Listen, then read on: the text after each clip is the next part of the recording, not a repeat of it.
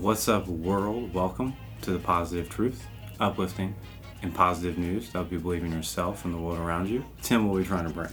Here at the Positive Truth, we're trying to bring awareness, empowerment, inspiration, optimism, and understanding to communities everywhere. JP, how are you doing, sir? Doing stupendous as always. Tim, how are you? Doing amazing. Hopefully every one of our listeners are doing amazing as well. If you're a first-time listener, we appreciate you for tuning in. We do positive news stories here at the Positive Truth Podcast and inspirational stories. We got two of them that we're doing today. Before we get into those, make sure to like, share, subscribe, rate, and review. Helps us out so much. Helps us spread our message of positivity out to the world. We also have a Patreon where you can give back, and we take that money and give back to our quarterly community drives and our monthly give backs. And the Patreon people, all of our listeners that get that bonus positive news episode, they tell us where we want to donate. So yeah, be a part of this positive news, spread that positivity. Two inspirational stories today. Tim, you want to go first? Absolutely, man. So I have this really cool story. It's about a young man. His name is Tani, and Tani is only 9 years old. The reason why I'm talking about him because the story is pretty awesome. So this 9-year-old, he was in a homeless shelter with his family. He has an older brother, his mother, and his father, and basically they were homeless. They had nowhere to go, stuck in this homeless shelter, and while he was in there, he was looking for entertainment. So at 9 years old, he decided to learn how to play chess. And come to find out, this kid was really, really good. I mean, after a few months of learning, he started playing other people in the shelter, and he was beating everybody with ease. He was so good that they actually entered him inside of a chess tournament, the New York State chess tournament. He ended up winning the championship at 9 years old. So when you win this tournament at 9 years old... Was he competing against adults? He was competing against adults. Check this out, man. At 9 years old, competing against these professional adults, he won the New York State championship. When you win the New York State championship, man, you qualify for nationals, for worlds. You play against some of the best chess players in the world. The youngest person to ever win this championship is 12 years old. But what sucked is this kid, again, he's 9 years old today. COVID hit. So when COVID hit, it put everything on pause. He didn't get to go to the World Championship tournament. Now, when everybody found out about this, people started sharing his story, because again, it's a 9-year-old who won the New York State championship. It's chess, it's huge. All those parks in New York, people are playing chess for fun, waiting for anybody to come sit down and take an L, you know? It's a good time.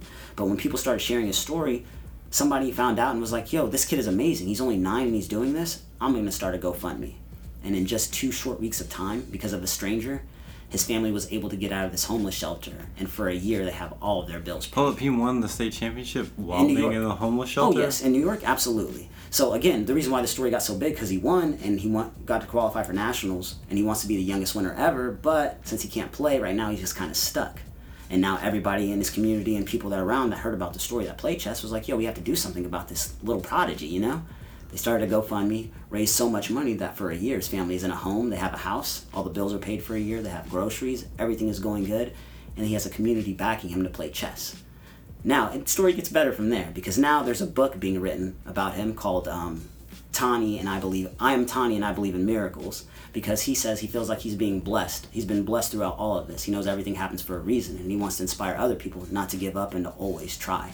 He's inspired so many people that Trevor Noah is actually creating a Netflix movie about this young man's life already at 9 years old.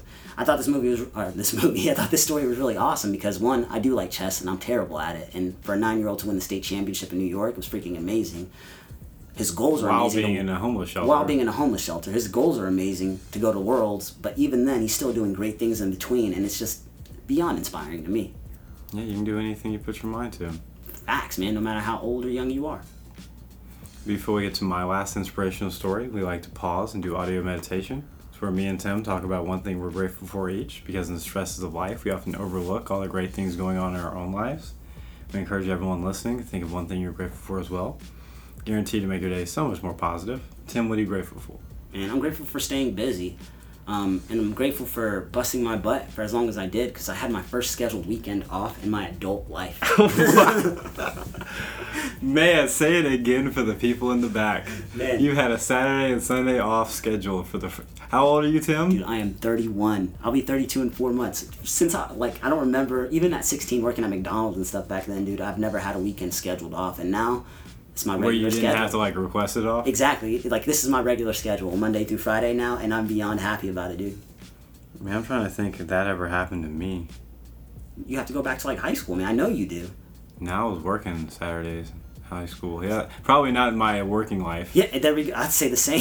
I think about it. Probably like 2005, 2006 when I didn't have a job. Fact. Pre-McDonald's. Good times. Yeah, shout out to that, Tim. I'm grateful for air conditioning because it's hot. It's very hot here in Oklahoma. And these houses we have built are not exactly designed not to have airflow. So yeah, shout out to air conditioning. My next inspirational story, honestly, I just read the first couple of paragraphs and I was like, what? Is this a thing? Is this real? Oh, I'm ready. So it's about Dr. Russell Ledet. So right now, he's working at the same facility he used to be security guard at. So he's 34 years old, he's married, has 2 kids. He's served already in the U.S. Navy. He already has a PhD in molecular oncology from New York University. He's enrolled in the MBA and the medical school program at Tulane right now. All that's happening. He's 34. He already has a PhD and he's going to medical school. See, here's the thing. He used to work as security guard at this hospital where he's now basically running in medical school at, right? So whenever he was younger, that was one of his first jobs. He was a security guard. And he would just pester people like, hey, what's this? What's this? Let me follow you. Let me follow you.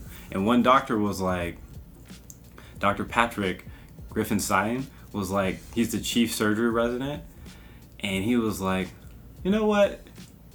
I feel like you want it really bad. So I'm going to take you under my wing. So they followed him around while he was there for 5 years. And he would study medicine on note cards and ask doctors like good questions constantly. While he was going to school, he has PhD in molecular oncology. This homeboy is smart. While he was doing this, he got married, had 2 kids, and he feels like with all this stuff going around, he's an African American male. He feels like we should do something as well while we're in medical school to stand up for our rights and talk about like our representation, because my daughters don't have anyone to look up to on the television screen. Like they don't see any black women in power really on any of these shows. So he started he basically didn't start, but he's the president of Tulane's University Student National Medical Association group. And he took all the black members and they went in front of the Whitney Plantation, a former plantation turned museum right off there off Tulane. They all took a picture around it. And he's like, I want to be to my daughters the best father possible. That's why I put such a priority on education. And I want this to be a normal thing. I'm going to keep working. We're going to keep working until it's a normal thing to see minorities in places of leadership and in doctor's roles. He's 34, by the way. So yeah, shout out to him. Man, so it's inspiring in so many different ways, but the part that obviously it makes the most sense, I guess, for me, that you know me, but him wanting to be the best father you can possibly be, I can relate to that to the full extent. And for the fact that he wants to make something like that normal for his children is the best inspiration you can get in all reality. I mean, I know I get up every single day because I want to be able to pick up and take my daughter to school every single day. So now I'm putting in all the work I can so I can whenever it's that time. And shout out to him, man, for doing that for his kids, because at the end of the day, he's educating himself and he's learning more, even though he has, PhD. It's freaking amazing, man. That's inspiring people to never stop learning. Yeah. And yeah, when I read the first paragraph, I was like, wait, you already have a PhD and you're joining med school and you're getting an MBA at the same time? While being a husband, a father, and a leader in his community. At the same hospital you used to be security guard at, Tim. Inspirational in itself. At first, I thought that was the story right there, man. It just kept going. Did not stop. It was amazing in itself, man. Hopefully these inspirational stories inspired you to keep pushing and show you the great things going on in the world around us. Tim, can I guess the quote you have today? James Baldwin? Definitely not. Oh, okay. My goal is not to be better than anyone else, but to be better than I used to be. Quotes by Tim. We appreciate everyone for listening. We're out. Stay positive.